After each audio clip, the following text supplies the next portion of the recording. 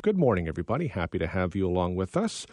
We have some good news to share, which is always nice on the news side of things. Clock is ticking towards the end of 2023, ringing in 2024. Less than 2 months to remain now that Halloween is behind us.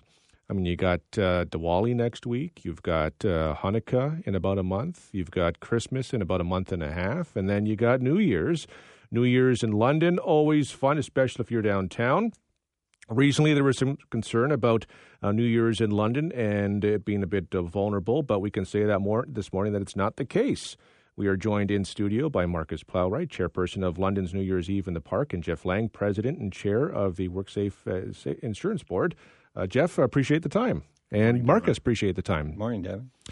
So the WSIB has stepped up here. Marcus, I'll let you make the announcement. There was some concern last week, recently, about the future of this, but not so much anymore. There was concern about our funding.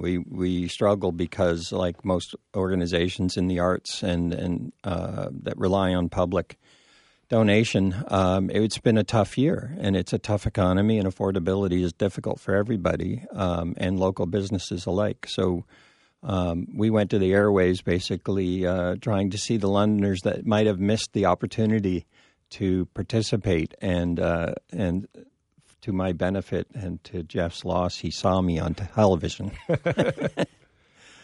So, Jeff, the WSIB has stepped up here. I'll get the mic a little bit closer to you. How easy or difficult of a decision? I imagine this could be kind of easy based on what I've seen, but how easy of a decision was this? Well, Dev, I'm a fourth-generation Londoner, and I know how important this event is to this community.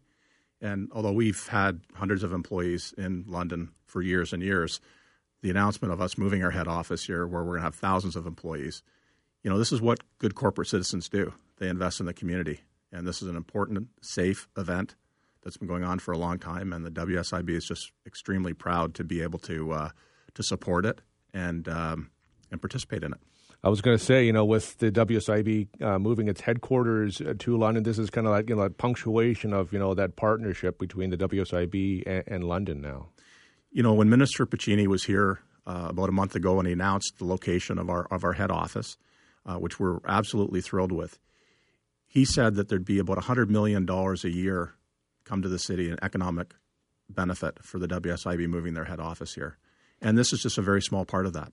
We're going to have thousands of employees here in the city spending money in the downtown, at the Bud, at Cools, attending New Year's Eve.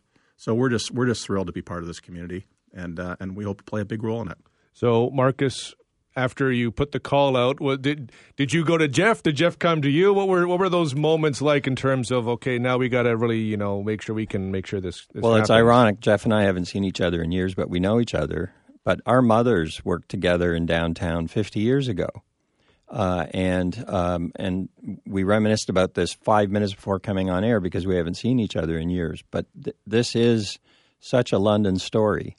And, we have 20,000 people that have been celebrating downtown since our mothers were downtown working.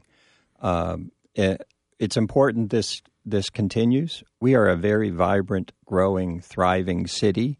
We do have issues that we're dealing with, but we also have to take time to celebrate. And this is one of those celebrations. New Year's brings 20,000 people together in the park for a free event with all local talent. Everybody has a blast for 5.5 hours, a family component and then an adult component right through till after midnight, a couple of fireworks shows. And the fact that WSIB has come to London makes such enormous investment in our city and then participate with us in this. We hope to see them for years to continue a little grab on the arm here. Continue this role and own this going forward because it is such an exciting event.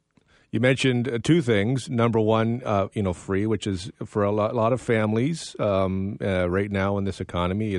That's important. Yeah. But also London talent, which is so you have WSIB supporting London, London supporting WSIB, but also London supporting London with featuring this local London talent. We spend over $60,000 all here in London, all going to local artists and production. And that money stays here, supports those talents. And when you see the faces of those performers standing up for the first time in front of 20,000 people, it blows your mind. So does the focus now shift to planning, or as the evening itself kind of, now you can kind of like finalize some of those aspects? Not to make you too busy here, but no, it takes 6 months to pull this off, and we have never stopped. We knew one day a hero like Jeff and WSIB would come to town, so we're greatly appreciative of that. But we've always had success because the city backs us up, and the City of London, the council, the mayor, and the administration. They are instrumental in pulling this off, and they would have been there like they have every year. But it's wonderful that WSIB can carry the torch. Well, I mean, Jeff, you mentioned how you are a Londoner, right? And so you kind of can appreciate just what this event means to the city. Well, absolutely. Dev, this is a safe event that this city has held for years and years, and we're happy to be part of it.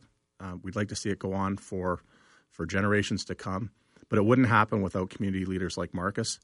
And when I saw Marcus put out a plea for help, this is what businesses do. They support their community. And I know there are businesses that do support the event, but I hope this encourages other businesses to come forward and support community initiatives like what Marcus has done with homelessness and with this event in Victoria Park. So just thrilled to be bringing our head office to London, the first Crown agency to be located here, and just very proud of the city. We're excited to have the WSIB. We'll have you in sometime for an interview or two, Jeff. Now that you're in studio, just finally, Marcus, does this mean that everything's good to go for like you're topped up for funding, or could you do more? You need more. We have one slot left, and it's the artist sponsor.